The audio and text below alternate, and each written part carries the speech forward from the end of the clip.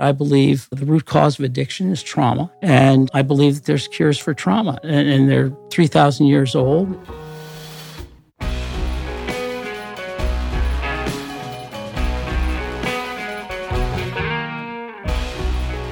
Today's guest on the Gravity Podcast is Rex Elsass. Rex and I have recently gotten to know each other through a friend and have a lot of passions around mental health and the different modalities that I think are out there and can really be helpful to people. He has an incredible story. He started his journey in politics in 1986 and from a very young age had the desire to be a congressman. And through that dream evolved into helping others win elections, which he's done successfully for decades. He, though, has shifted his work today to really focusing on the legalization, the schedule specifically for plant medicines, and through his own family tragedy, which you'll hear more about on the show. He is the founder and chairman of both the TSG Co-Board and the Reed Foundation, which are doing incredible work. I hope that you'll take something away from Rex's story. There's a lot there to share that I think is really personal, and I'm honored to have him tell his story on the Gravity Podcast. Enjoy. Rex, it's great to be with you. Thank you for taking some time to do this. I'm delighted to be here. Thank you so much. Yeah, we've just started to get to know each other. Joel introduced us, and I know we have a lot in common, and I felt like your story, your journey is one that will be important for people to hear, and one that I'm certainly excited to learn more about and get to know you even more so. So thanks again. I'm happy to be here. Anytime you have an opportunity to share the things that you've grown and learned from, that's forged who you've become or who you're becoming, is always worthwhile. And to share a piece of your life with other people, hopefully helps them to maybe not make the mistakes you have, or invest in some of the things that you have put your ladder up against the wrong house. Yeah. Yeah. I hope so. And sometimes I think you kind of can't shortcut it, but I do hope that's the case, that, people can learn from each other and take some comfort and walk away a little better off. So, especially in the environment, Brett, that we live in and we find ourselves today, where so much is creates isolation, separation, comparison, all things that I think lead to misery, that create fear. So those things often that we pursue very aggressively, or maybe spent decades pursuing, and call them success, we find ourselves at the end of that line. Instead of feeling like we've obtained success, what we found is we've created separation. When we desire unity to the greatest extent possible. And in the end, really, we're all the same. Yeah. And we usually spend a lifetime proving that we're different or that we're special. And actually, when we succeed, we find that it wasn't success at all. Yeah. And, these are the things that I think in our world today that creates the very thing that I've really want to dedicate the rest of my life to, is helping people to identify and solve trauma. And we founded the Reed Foundation, Reaching Everybody in Distress, as a result of my son's death from addiction. And I believe that there are things that could be done that I wasn't aware of. And we went everywhere and found every place across the country that we thought would make a difference, when in fact, there are things that are natural and thousands of years old that are available but currently illegal, that are offering an awful lot of people hope right now. So, Well, I appreciate you sharing that. And I know how important of a part of your life and your journey, certainly to the work that you're doing now, your son's death, has played. And I want to talk about that with you. Yeah. I do. I want to come back to it, though, because Yeah, I'd like sure. to really understand you and your path to the work that you're doing today. And so maybe you could just back up a little bit for us and tell us a little bit about kind of you from a early stage, where you were raised and your family dynamics, and tell us about that part of your life. I grew up in Mansfield, Ohio, not very far from here. I came to Columbus in the early 90s to work for the Bush Quayle campaign. And as a result, became executive director of the Ohio Republican Party for a period of time and started a business of my own that became a national advertising business in American politics. And we've worked in all 50 states. But 2 years ago, when I became much more serious about what we're doing with the Reed Foundation, I stepped down as the day-to-day CEO. But there's still a vibrant company there, and I view my job at the company is to lead the leaders and to let go and release and allow them to do greater things than perhaps I did. But I spent 25 years building a company that worked for many of the nation's leaders in the United States Senate and House and governors across the country. And that became extraordinarily not only time consuming. I literally thought that I had to wake up in the morning and put the sun up and be ready to put the moon and the stars up at night. You turn around and a couple decades are past.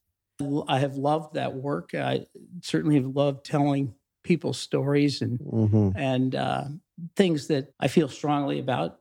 That business was really started more than a sense of, gee, we're going to be successful in the traditional meaning financially, but because I was always cause oriented. I always believed that there's a greater purpose than yourself, and that's how you build a team, and that's how you make a difference. Well, tell me, just kind of as a kid and your family, like I'm curious, what led you? I was never a kid. Okay, that was probably part of the problem. Yeah, because I'm curious. From the time I was, since the time I could remember, 11 years old. Yeah. That's what I knew I wanted to do. Really? And tell me about that. What was it that you knew you wanted to do? No, I'm curious about this because it's fascinating to me when I hear that people at such a young age, have these insights, and I had it, here and there too, but I didn't know that's what that was, and so I'm curious. You say at 11, you knew what you wanted to do. Well, like, what was that like? And what was it that you knew you wanted to do? From the time I could remember, as I said, 11 years old, knocking on doors for the ward city councilman in Mansfield and thinking that was the pinnacle of power. Were your parents in politics? No, not at all. Actually, my dad worked at General Motors. My mother was a school teacher. My brother was considerably older than I. He'd had a brain damage when he was born, so he was kind of, I guess, to some extent, I had this sense that I needed to succeed for both of us, and that probably drove me to a great extent. Later in life, as he aged and got older, actually, I became the guardian of him eventually, and it was with him in the last few years of his life, and that also probably forged a little bit as the precursor to the many of the things that I'm talking about in terms of. Just understanding real value, understanding that love is really all that matters, understanding that every day we get to make a choice, whether or not we're going to be driven by fear or driven by love. Yeah. And he ultimately was an incredible inspiration to me, too, in terms of just someone who just had an incredible ability to have incredible empathy. Because things didn't have to make sense to him. For limited capacity, he worked for the city of Mansfield. He got married. He led a pretty normal life for a guy who probably the doctors didn't have that kind of expectation for him. But I think my mother willed him to be more than maybe the world thought he could be. But reality is, who somebody is what their heart says, not what their head says. And later in life, I got to see that he led a very successful life. Yeah. because he was filled with love and passion and compassion. And I mean, he was the kind of person too who, if you weren't paying attention, there'd be homeless people living in his house. Yeah. Because it didn't make sense to him that there were people Yeah. who didn't have a place to go. Yeah. And yeah, it's interesting. so I don't know how I got on that well, so early, but those were kind of the years growing up. It gave me a sense of extra responsibility. Sure. I think that it's a really important piece, and there's a lot we could talk about with the kind of measures of success and the things that make sense and why do they really make sense. Maybe they don't make sense. But I want to just kind of continue to come back to this part because I'm fascinated that you're going door to door, like in middle school, high school. This is like a calling for you. It feels like you were motivated by your brother, but you this is a particular line of work that you chose. I attempted to graduate early so I could work as a page in the state Senate and drive back to Mansfield and work in the mayor's office. I ran for the state legislature at an unbelievable age of 18. And we actually won a competitive primary and lost the general election. And then ran again in 1986, which was the year I graduated from college, and lost by 3 votes. Wow. And had I not lost by 3 votes, I guess I wouldn't have founded and built what became probably in our space the largest political advertising agency in America. Wow. Amazing. So you started that business at what age? Well, I started that business in 1994. Okay. So I had been executive director of the Republican Party. I'd managed a governor's race in Alabama. Okay. I struggled through other early lessons and tragedies as well. And, I probably started a business because I couldn't find a job. Yeah. I could only find jobs that reported to other people. Yeah. Yeah. And you don't want to do that anymore. Yeah. Yeah. Yeah, you became unemployable. Once you start your business, that happened to me too. But when you don't know what you can't do, I guess you can. Yeah. And you saw an opportunity. Yeah. I mean, you just saw that you were working with people that were doing it. Yeah. I'm guessing you thought you could do it better. Well, it's funny. I always thought that my life would be, I'd get elected eventually to Congress, and that would be my life. But instead, I've elected more than 100 people to Congress across the country. And so I've actually gotten to live that dream that many people have more than 100 times over, instead of just experiencing it once. Sure. My degree is in radio, television production, and so I was able to, I worked with, in 1990, which was Roger Ailes' last year in the political business before they founded Fox TV. He was the lead consultant for George Voinovich, who was running for governor at the time, and ultimately the entire Republican ticket, every constitutional office. People now look at Ohio and say it's a red state. But, when you really look at history, the truth is, had Bob Taft, who became governor after George Voinovich, not dropped to the Secretary of State's office, and had George Herbert Walker Bush and Lee Atwater, who was chairman of the Republican National Committee, and Bob Bennett, who was chairman of the Ohio Republican Party, and I was the director. Had all those things not happened, actually, we wouldn't have controlled the apportionment board at that point that has led to the perpetuation of the Republican Party in the state of Ohio. So at the time when, just to put things in perspective, the Republican Party was $1 million in debt. We didn't control the state house or the state Senate, didn't have a majority of the congressional delegation, didn't have a majority of the Supreme Court, essentially had nothing. And so really, that was a very significant turnaround for the state. That since then, the Republican Party has controlled the apportionment board, which draws the state legislative districts, which draws the congressional districts. So the truth is that the red state sense in Ohio really was earned and built, and didn't happen by accident. And probably we would be much more of a competitive state had that not been the case, because success builds success. And when you have success, you raise money. Yeah. And then you continue to outspend the opposition, and you control the process. And so really, this is a state that it really, when you look at it, is there's a labor state. There's significant poor rural areas. This has potential to be extraordinarily competitive. But, there's only 2 times in my lifetime that I can remember really that I believe that there was a true realignment. In 1980 with Ronald Reagan, where Reagan, it was called Reagan Democrats, and then actually in 2016, which was different, but the realignment when Donald Trump was elected, and frankly, most of those people were Democrat voters who became behaviorally Republicans. Well, let me ask you about that because, I have voted Republican and Democrat throughout my life. And, if I'm being honest, I think, in the... Oh, don't be honest. That would be boring.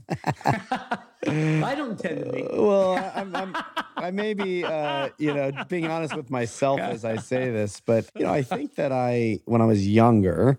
in 18, 22, voting in, my first elections, presidential elections, I'm not sure exactly what I was really basing my decisions on. Maybe it was family, or maybe it was, the media, or maybe it was friends, right? I was probably not consciously aware of what it is I believed.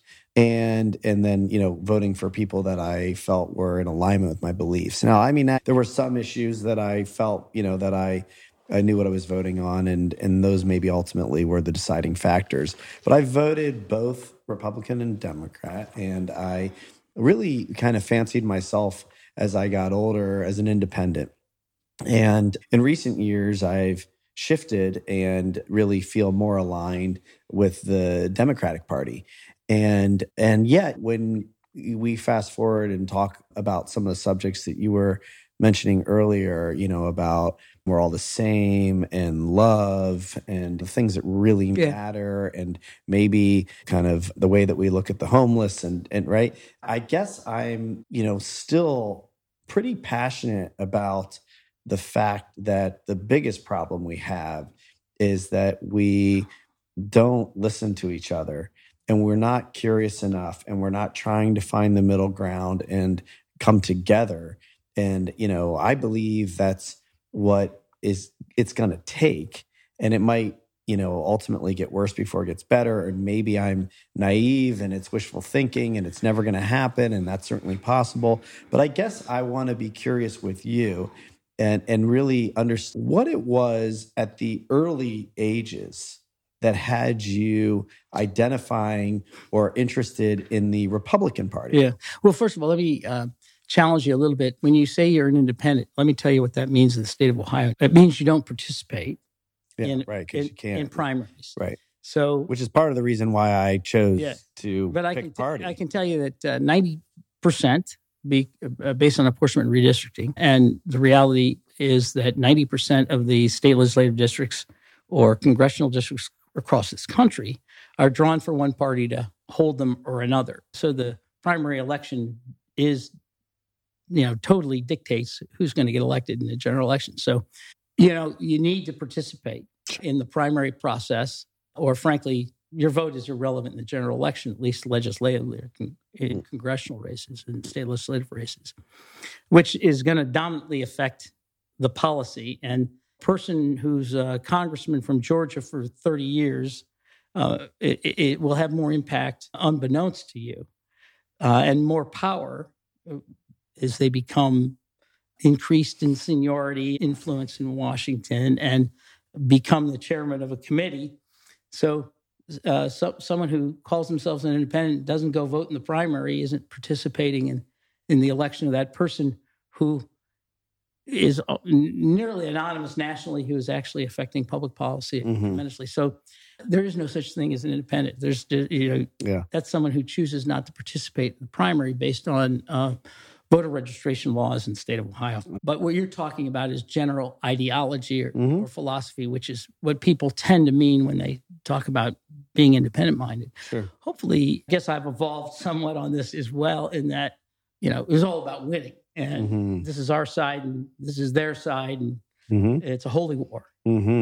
And then after a couple decades of that, you realize, that's what's created what we have, which is, it used to be I used to say people like me didn't belong in government, meaning we're campaign warriors. And there used to be an environment where Tip O'Neill and Ronald Reagan would sit down, or the last time the budget was balanced actually was Bill Clinton was president and John Kasich was budget chairman, and Newt Gingrich was Speaker of the House. And that was the first time since man had walked on the moon that we had actually balanced the federal budget. It happened one time in our lifetime. I know. Yeah. And so, but that was a day which there was a spirit of bipartisan. There was an understanding that on Inauguration Day, governing began and the campaign was over. People like me were focused then on the next election. And, you have to say, in 2016, after Trump was elected, for the first time in history, there was 3 weeks later from an inauguration, a campaign rally. That would have been unheard of because that was a time to build a unity in government. That was a time to bring people together to solve problems. And we continued, I think for the first time at that level, to continue the partisanship and focus separation and continued essentially running a campaign. So that significantly changed things. Also, as I alluded to a little earlier, that was also an election where there was a realignment, meaning people who dominantly were Democrat voted Republican. Sure. And so changed the dynamics phenomenally. So, just as you look at some of the history, significant things changed in terms of our attitude, approach, and belief that there was a honeymoon period where we actually looked for commonality or compromise. Right. And I think that radically has changed, and that changed in 2016. Yeah. In my opinion. Yeah, I hear you. I've seen that, happen and seems to be getting worse, not better. But Brett, it really ties back to the other subject that we really haven't gotten to. But the reality is, as an individual, we don't really make changes until we suffer. Yeah.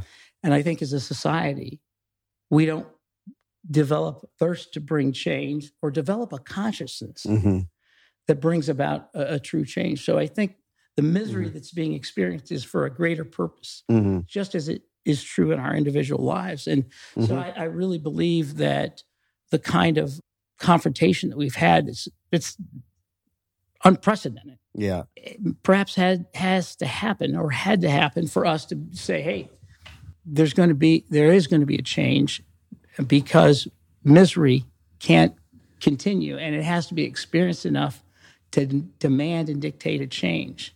Yeah, I believe that too. And I've listened to Charles Eisenstein and others talk about the more beautiful world our heart desires and, the pain and suffering that maybe is leading us to a new world. And I believe that. I really do. I also am a pretty privileged, white guy who has kind of everything I need and worry sometimes that the true suffering, beyond my comprehension. But as a society, I do believe that and hope that's true. And I want to come back to something you said about how you've evolved in your thinking. And I'm curious really about kind of the part of your life that was leading to the evolution. You mentioned that for decades, we're in this role and the sun and the star and the moons. And I get what you mean, especially in the world of politics. Yeah. Big or decisions are being made. In any business. But, in your case, you're really striving, working hard, and actually making a difference in who is elected, who's making policy, who's running the country, who's impacting millions of lives, right? So I get the feeling of that and the reality of that. And what I'm curious about is the part where you kind of wake up and realize a couple of decades have gone by, or tell me about the evolution. Well, that has, I think, more to do with your individuality and a change of heart in terms of what do I really want to spend my sweat and energy and passion on. And when you see that also coincides with experiencing the greatest pain that one could experience in your son dying. And the reality is that there are 100,000 people that are going to commit suicide this year. There are 100,000 people who are going to die of addiction. There are 25 people a day who are going to commit suicide from PTSD who have been veterans. And you suddenly have to think, what really matters? Yeah. What will say? What will happen that really makes your life make a difference? Mm-hmm. And I've spent decades getting to know public policy makers and help them succeed. I'm now going to see those same people and having different conversations. Mm-hmm. And I'm able to go see them and talk about things like emerging therapies that I believe the root cause of addiction is trauma. And I believe that there's cures for trauma, and they're 3,000 years old. And I'm watching an organization called Vet Solutions that's sending people, 30 people a week. They raise money to send 30 people a week for ibogaine treatments in Mexico. And they come back universally healed from the deepest PTSD from having served our country. Yeah. And the same things are also available for other people who have trauma that's the root cause of addiction. In this country for 50 years or more, we have basically, because Richard Nixon's desire to get even with the war protesters and two research professors at Harvard, that we essentially make these things, ibogaine, ayahuasca, other things, Schedule I drugs, and as a result, ended the research that could be the healing of the most important crisis in our country. Yeah, I want to talk all about that. I do, because I think you and I have shared beliefs and maybe believe the exact same things about trauma and addiction and these medicines and the healing power. We talked about this a little bit before. It can be dangerous. It needs to be, and I know this is why you are doing what you're doing, but I do believe it can lead to the kind of new world that we're talking about. But I want to come back to that. Well, let me stop you for a second. Let me tell you why it can be dangerous. Because it's Schedule I drug, and we have eliminated real research. The only research that really is taking place at a significant level is entrepreneurial assisted research. There is very limited ability for NIH and for real government funding of research because of the hate of one man. And Bob Haldeman, who was chief of staff to Nixon at the time, said, we know these things aren't Schedule I. To be Schedule I, it has to have absolutely no medical value, and it has to be addictive. Well, ayahuasca will make you throw up and potentially give you diarrhea. There's nothing addictive about that, but it allows for the mind and body and soul to be purged. When people say they put things behind them, they have actually stuffed them in. Yeah. That's actually the cause of trauma. Right. And so until the schedules change, and what we're doing at the Reed Foundation, one of the principal things we're doing with our team in Washington is I've met with 40, 50 members of Congress in the last 6 months talking about the importance of these things truly being medical research, that the scheduling be changed so that research can be done.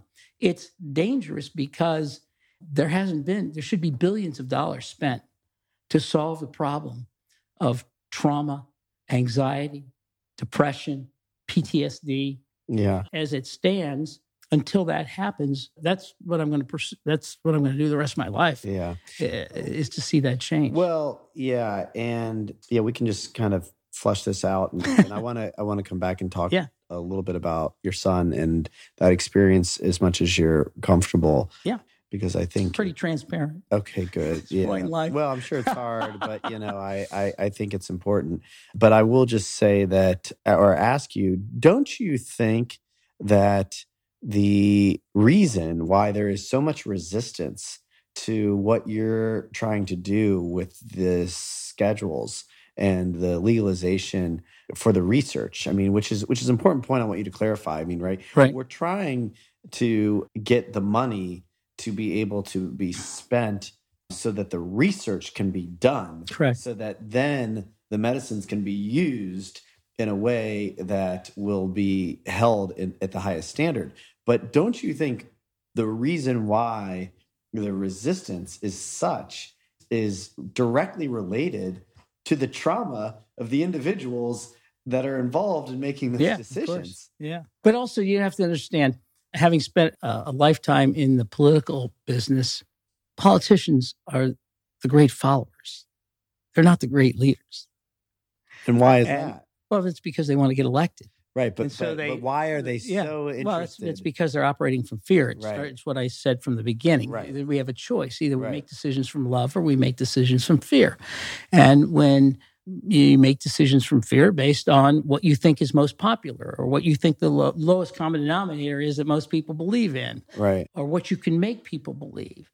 And you get separated from the truth, and you no longer become the chief advocate for the greatest good. I guess what I'm kind of drilling down on, I agree with you. It's fear. And so then you think, well, why are they so afraid? Don't you think it's about this like societal conditioning or this conditioning that happens at childhood, which really is a trauma? And if you don't want to believe or call it a trauma, I'm not saying you, people, we have what's now a generational conditioning that is fear-based. It's us versus them. It's pervasive in our leadership. I don't know the people that you're talking to in Congress, but it almost seems like if they could or have worked with these medicines, then maybe there could be some massive change. Yeah. And maybe some of them are. I think there's continually a greater awareness because there is a greater obvious need, because there's increased misery. It goes back to what we talked about. Mm-hmm. Perhaps we need to experience collective misery to wake up. Sure. And I think all those things are contributing. I mean, the reality is people have trauma because they were also raised by people who had trauma. Correct. And it's generational. Correct. And, I happen to believe God knows what he's doing. Mm-hmm. so I tend to agree there's with a creator above and beyond all else. Yeah. And you can't forget that part. And when you do these medicines, you learn that, and you learn it in a way that's beyond just this like idea. It's an embodied experience, and you yet can forget, right? Because you get into this like, well, we got to get this and that and done, and it's all part of it. And I guess to that point, let's circle back. You talked about how this is the work of your life, and how the suffering and the tragedy, might be necessary, the misery to get to, and yet, you would never wish or ask for the kind of suffering and misery you've experienced. And I really commend you for seeing it, finding some purpose coming out of it. Yeah. But I don't want to skip over the pain and the suffering. Well, Brett, each of us are here for a reason that's greater than ourselves. And, you wouldn't necessarily write the path that you would. My firstborn son, who never lost his personality, his love, even through all of the difficulty that he walked. And you learn about addiction, and you learn through traditional ways, and you learn about the healings. And I'd spent over $1 million at the finest rehabs across America. And the reality is there's not a rehab in this country that has better than 4% recovery rate. And so after years of being in Asheville, North Carolina, and Prescott, Arizona, and Huntington Beach, California, and I can keep naming them, I said, I got to find something else. There has to be something else. And I ended up 10 years ago with Reed and a friend of his in Peru. And, ironically, I'd gone through a very difficult time in my life and business, actually, that I'd had a betrayal beyond any explanation that created PTSD. Basically for, a long while, I didn't even want to go to an office I owned. And all this happened at the same time. And I went with Reed to heal him. And I was healed from PTSD from the experience. Mm. So not only did I see something that offered him renewed life, and I believe his life was extended at least for 5 years as a result, but I too had a transformational change. Mm-hmm. And so it taught me that there's hope, that the stories we tell ourselves aren't our reality Mm-hmm. unless we allow them to be our reality. Mm-hmm.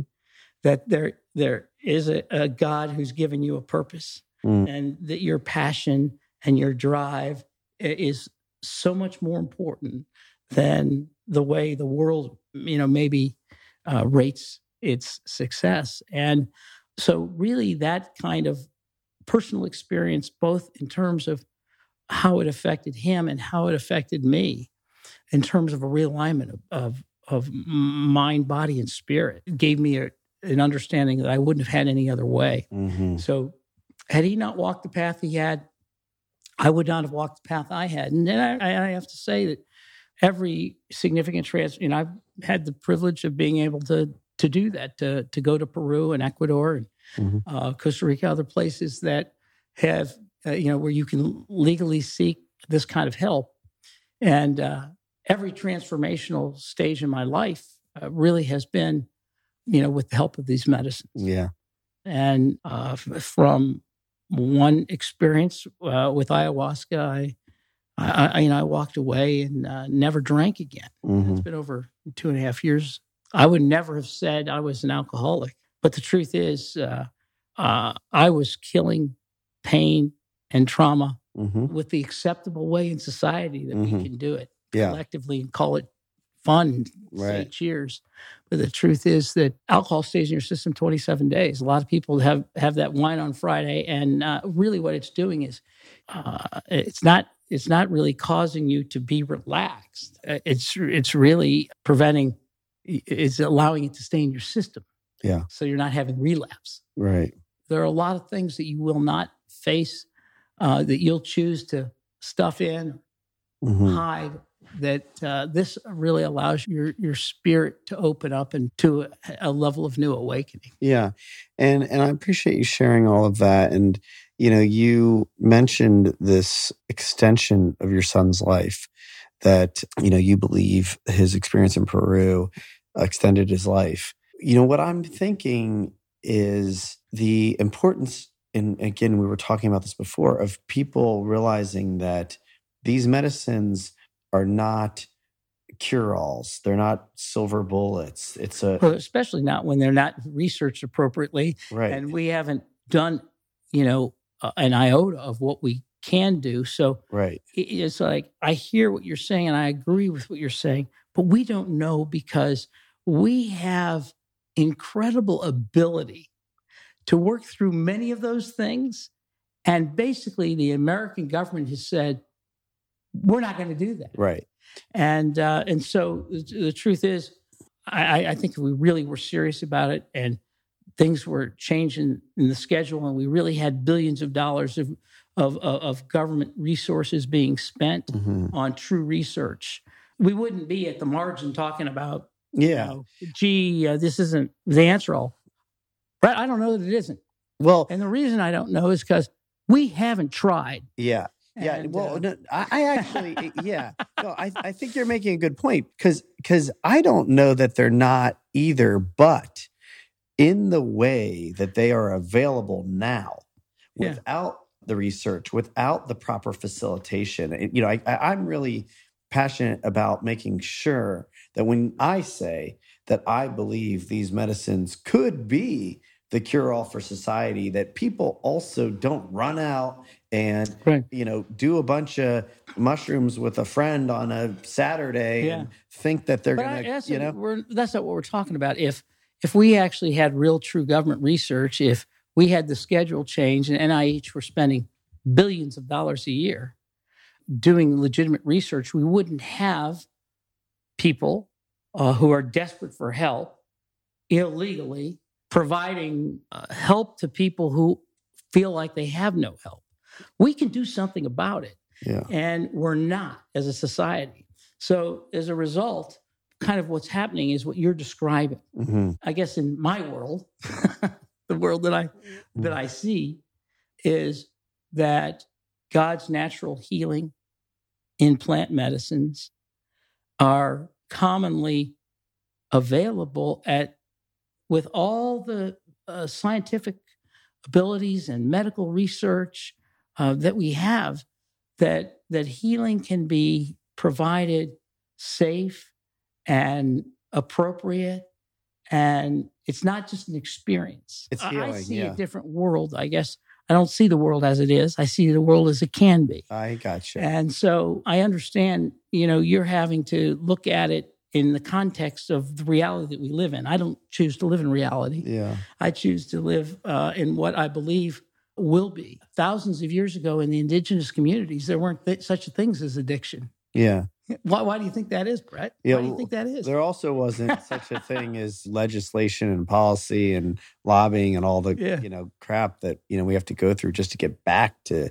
Well, it's man controlling people, creating his own world. Yeah, and perhaps all of this is the beginning of the phase of a new world. Yeah, and a new reality. I agree with you, and I I like the world that you're living in.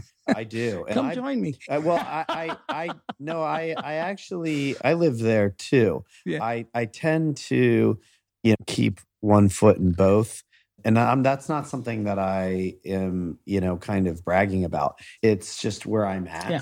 And because I am in the world where we are today, in part, I see and hear a lot of things that scare me. What I do with that is want to be with people like you who are doing the work that you're doing so that we can change that reality, but I can't not talk about it because I worry, of course, that people are going to experience unnecessary pain and suffering because they're not doing things in the proper way. I agree. And, interestingly enough, I also live in both worlds. I have one foot in both worlds. I mean, that's why at the Reed Foundation here in Ohio, well, while we're focused on these things in Washington in terms of those policy changes, here in Ohio, we're in 2 state prisons. We just had conversations with Ohio State University yesterday with their rehab folks, rehabs across the state doing music therapy. We had a concert last June that we had 1,000 people at, a community concert that we put on to talk about the healing nature of music therapy. Mm-hmm. We've hired music therapists that also are dealing with trauma with people who currently are struggling with addiction and other issues in Ohio. That every week, on behalf of the Reed Foundation, we have music therapists somewhere, working with people who are also dealing with trauma and see the power of music. So, I mean, the point is we are doing things that we can do legally now. Yeah, we're also advocating for things that aren't legal that should be. Yeah, I think that's great. I'm actually curious to learn more about that, because part of the reason why I say they're not, a cure-all, silver bullet, is because I do believe that sometimes you have to meet people where they are. Yeah. It's a process. Sometimes How many people have to die before we do something? Well, I guess the question is, are there a lot of things that can be done? Meaning, even if I'll just speak from my experience. Yeah. Taking medicine by itself has not been the most important part of my healing. Yeah. It has been a massive part of my healing, but without the other modalities, without things like music, of course, and nature, and therapy, right? Collectively, there's a lot. Hasn't that medicine made more powerful and made you aware of the importance of nature? Yes. I mean, it's all tied together. It is. It is. But that's why I just was curious about, the music aspect of what you're doing, because there are things like music and other things that, really do make a difference in people's healing. Well, I'll be honest to say, I mean, that, Reed was very passionate about music. That was such a central part of his life that brought him so much joy. Honestly, his brothers have felt much more strongly and are much more excited about what we're doing in music therapy than some of these other things that I feel like also need to change from a public policy point of view. But in a practical way, 2 weeks ago at a facility in Knox County, what a beautiful thing. I got to go watch the music therapists that we've hired from the Central Ohio Music Therapy literally bringing people to life. We did a rehab right here across the street. Actually, we had a 10-day program last year where in 10 days, people who literally went from, just with music and art therapy, who went from like going through the motion to coming to life. Yeah. And we saw the difference. Yeah. I mean, we're trying to do that here at Gravity. And it's not necessarily with addicts specifically, but it's just with human beings. Yeah. Give them access to art and music and other healing modalities that just improve their life.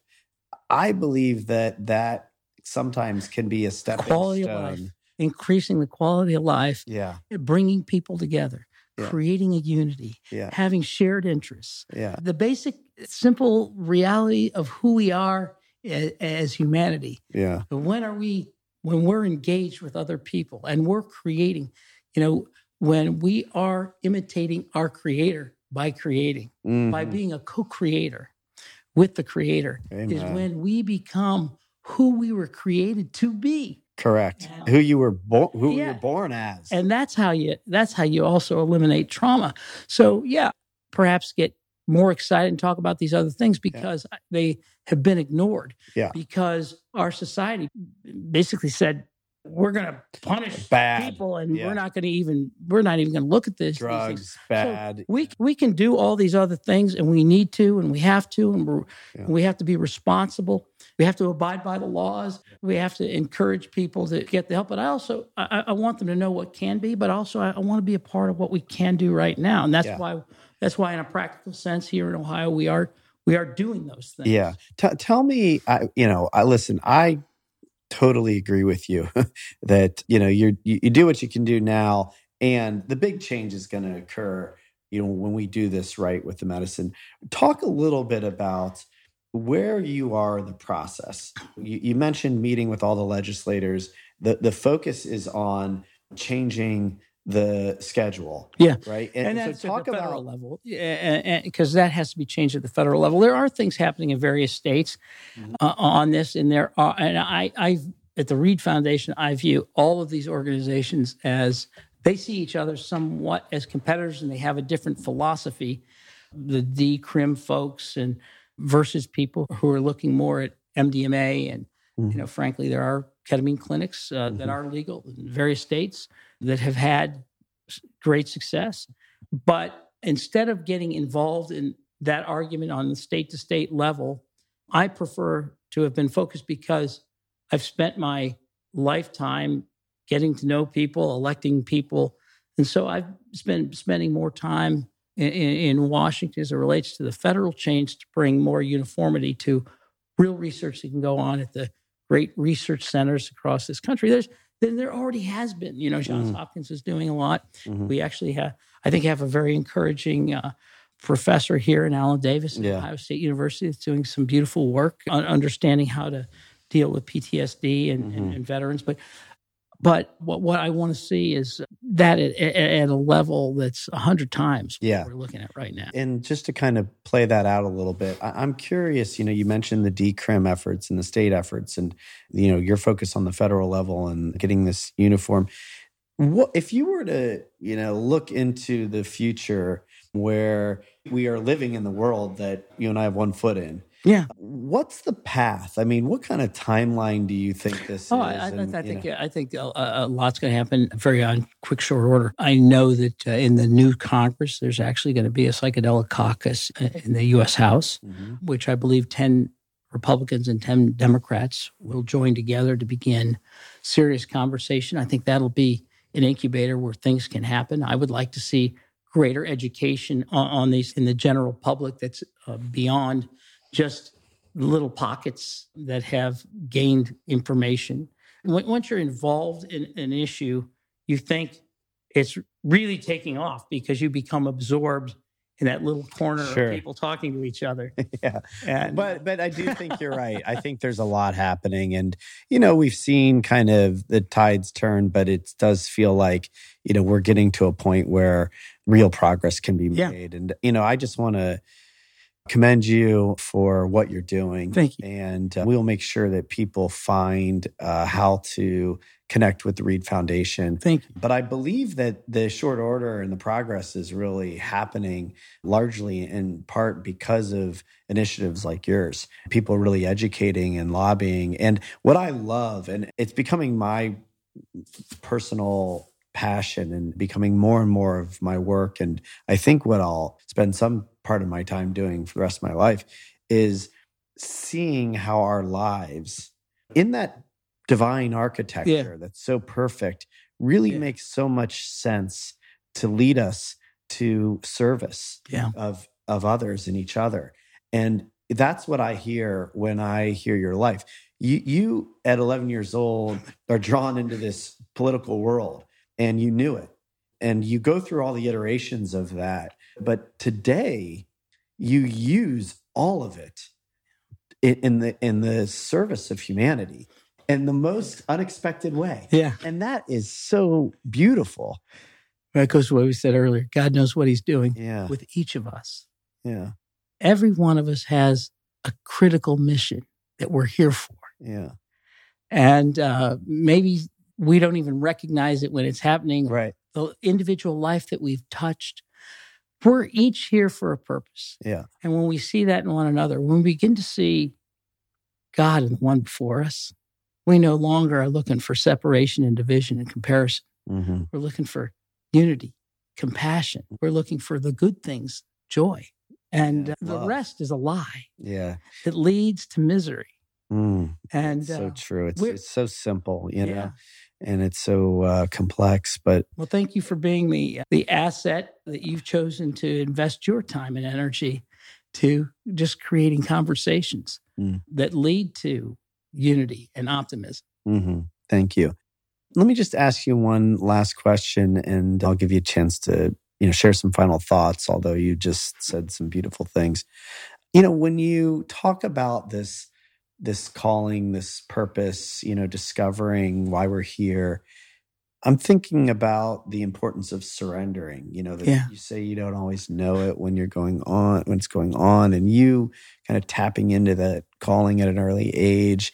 I have been in resistance throughout my life along the way to what maybe felt like it was a part of that calling, and have surrendered to it, more and more as time has gone on. Maybe you could just share some wisdom on the importance of being able to recognize it and surrendering to it. Yeah, I think surrendering happens after you've fought a great battle. Yeah. And so release and let go is the hardest thing to do because it's counterintuitive. But the reality is that's where joy is found. Yeah. And so you have to walk through the tough road, get your feet bloody, I guess, to find out that at the end of the day, it's really a better life when you're focused on something that's greater than yourself. Yeah. And I don't know how much of this will be seen visually, but being with you here today, I have seen the emotion and the tears and the feelings of the pain. And I've also seen you smile when you talk about what you just said. And so it's a full life, but that pain still can be felt, and ultimately you can smile again. Yeah. I just give you so much. Thank you, Brett.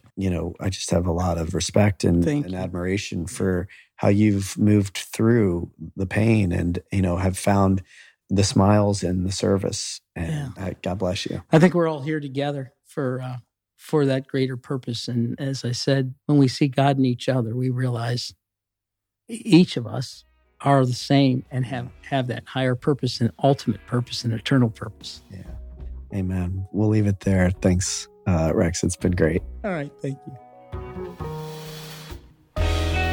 Thank you for listening to the Gravity Podcast. Please subscribe to the show at Apple Podcasts, Spotify, or wherever you listen to podcasts. To learn more about the entire Gravity Project, please go to gravityproject.com. Music heard of the show is provided courtesy of Kyle Lamoro and Oliver Oak.